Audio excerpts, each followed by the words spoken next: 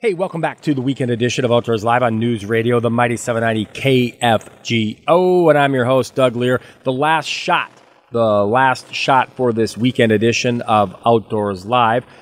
We still have a Central Dakota Outdoors report with Pat Stockdale. We're going to get you a podcast extra with Brewer and Agri Gone Outdoors, and you can listen to them.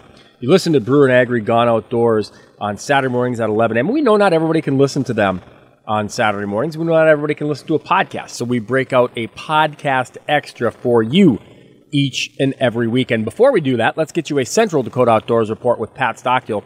You read her work in Dakota Country Magazine. She is an award-winning outdoors communicator, and she connects with the people and the places, the bait shops, the gas stations, the motels, the resorts, the guides, to give us a better idea of where people are going, what they're doing, what they're finding outdoors. Well, Pat, what's cooking outdoors this week? Thanks, Doug. A hot 4th of July holiday weekend brought out lots of recreational boating activity, with people enjoying lakes across much of North Dakota. Anglers took to the water as well, including Devil's Lake, where they continue finding nice walleye success throughout much of the lake, as well as East Bay. Try 13 to 17 feet using slip bobbers or spinners and bottom bouncers, but you might also want to work as deep as 25 feet. Just remember that fish generally don't survive when they come up from water that is deep as 25 feet or more, so plan to keep anything caught in that deeper water. White bass remain good, with anglers continuing to use spinners or small crankbaits, but there again, you're also in deeper water. They're working their way out with the warm water temperatures. Try 5 to 10 feet in the bays of Lake Ashtabula using Lindy rigs or leeches for walleye, but the warm weather is slowing their success a little bit. Look for continued fair to good success for a variety of panfish yet, and there's still some scattered pike. I don't have reports from Jamestown or Pipestem reservoirs in Spiritwood Lake. The Missouri River tail race continues producing small walleye in the Spillway Channel Inlet using jigs and minnows or Lindy rigs and night crawlers. Sort through your catch for keepers, though, because there's a lot of small fish. Look for some success in the river itself, where anchoring and jigging in deeper holes could produce some activity. You might also want to try three-way swivels working in the chutes. The river continues producing catfish as well. Up on Lake Sakakawea, the east end is a little inconsistent for walleye. Move around and don't stay too long in an area, working points and drop-offs off those points with a variety of presentations. Try the mouth of Douglas Bay around the islands in 15 to 30 feet using live bait presentations. Might be your most consistent success. The Van Hook Arm is also producing walleye throughout much of the upper end of the arm. And finally, it's not too early to be cautious regarding the potential for blue-green algae on some lakes. The North Dakota Department of Environmental Quality tracks lakes for that toxic algae and issues any necessary advisories and warnings if it's been confirmed. Go to their website, deq.nd.gov, for updates. Appreciate that report. That is Pat Stockdale, and she is an award-winning outdoors communicator. Again, read her work in Dakota Country Magazine and various other publications across the Midwest. Right now, it's time to get you that podcast extra from Scotty Brewer and Kyle Agri. You hear Brewer and Agri Gone Outdoors at 11 o'clock on Saturday morning.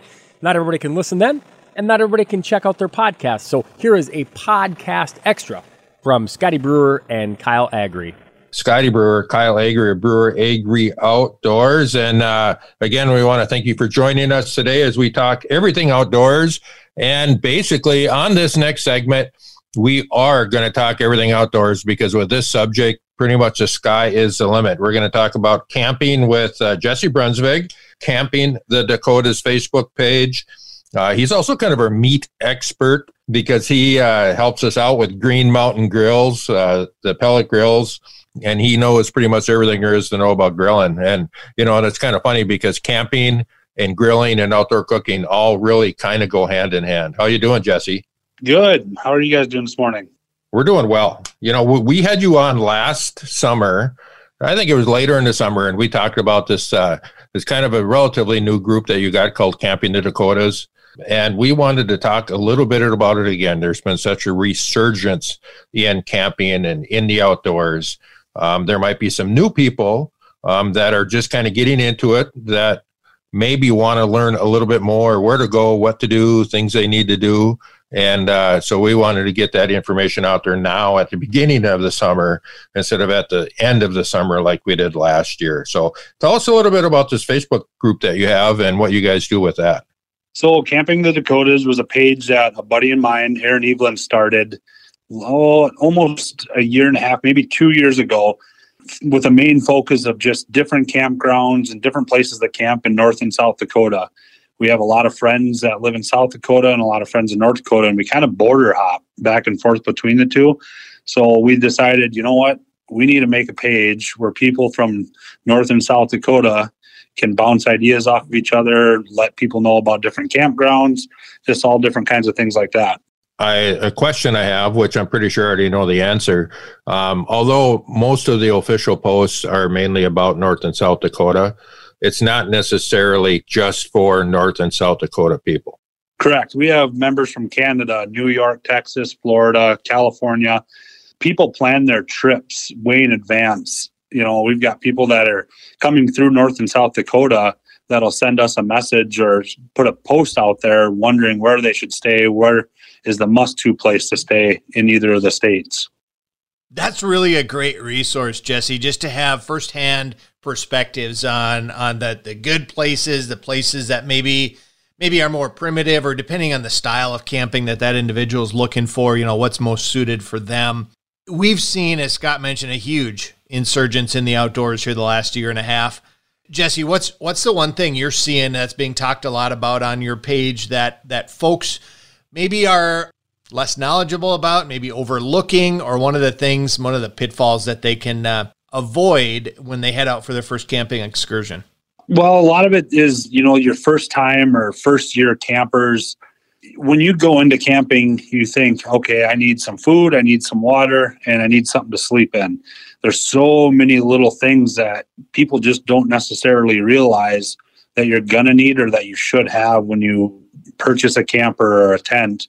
You know, and I fell victim to that the first year I bought a camper and got out and realized there's all these things that I needed and didn't have because I didn't have a resource necessarily to go to for your first time camper needs and your list that you should have.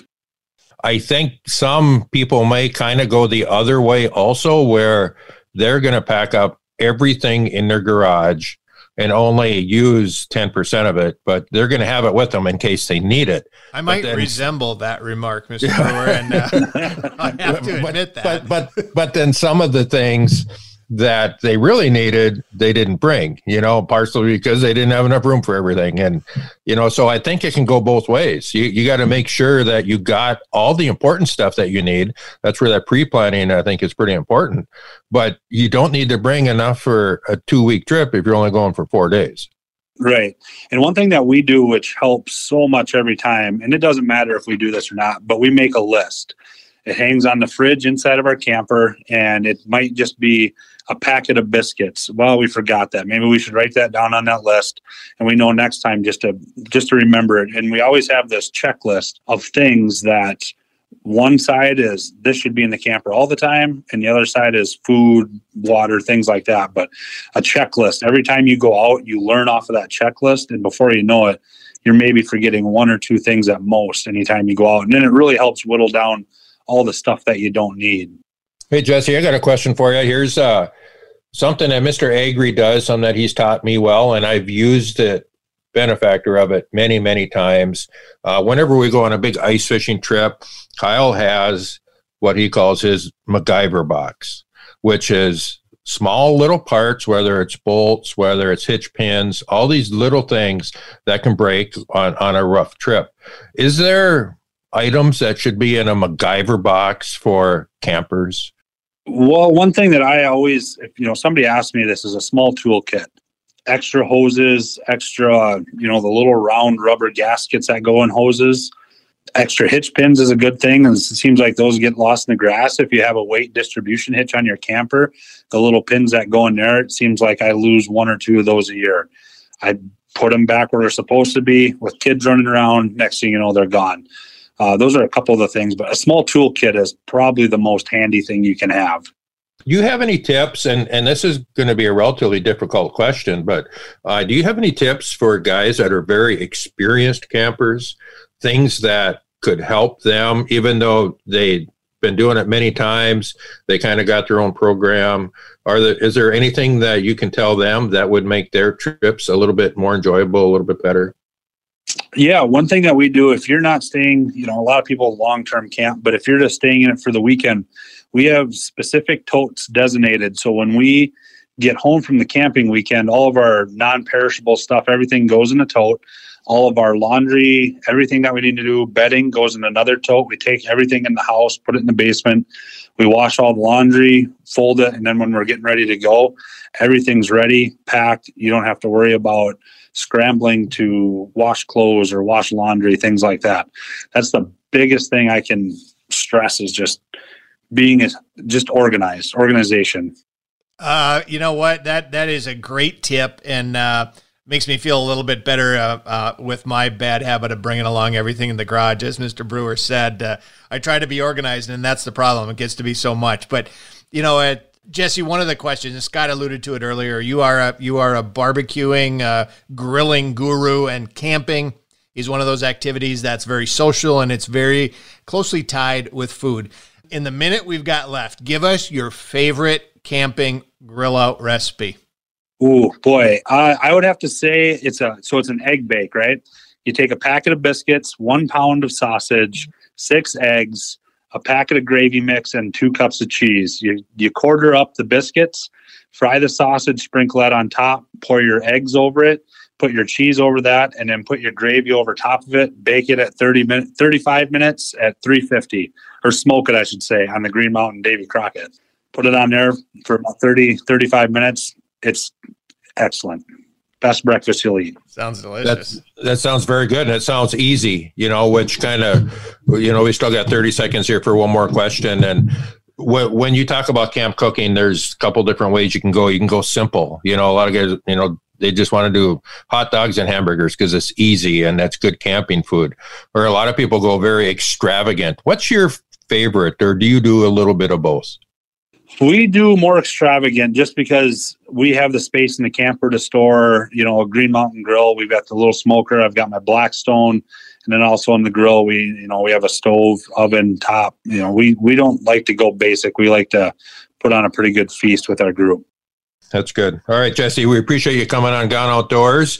If anybody needs to find you, I'm sure they can reach out to you at Signature Landscapes, where you're peddling Green Mountain grills during the summertime, all year actually, or they'll meet you out in one of the campgrounds in North Dakota somewhere. We appreciate it coming on Gone Outdoors. Well, that is going to wrap things up for this weekend edition of Outdoors Live. Appreciate the podcast extra being made available by Scotty Brewer and Kyle Agri. Make sure you check out them Saturday mornings at 11 o'clock.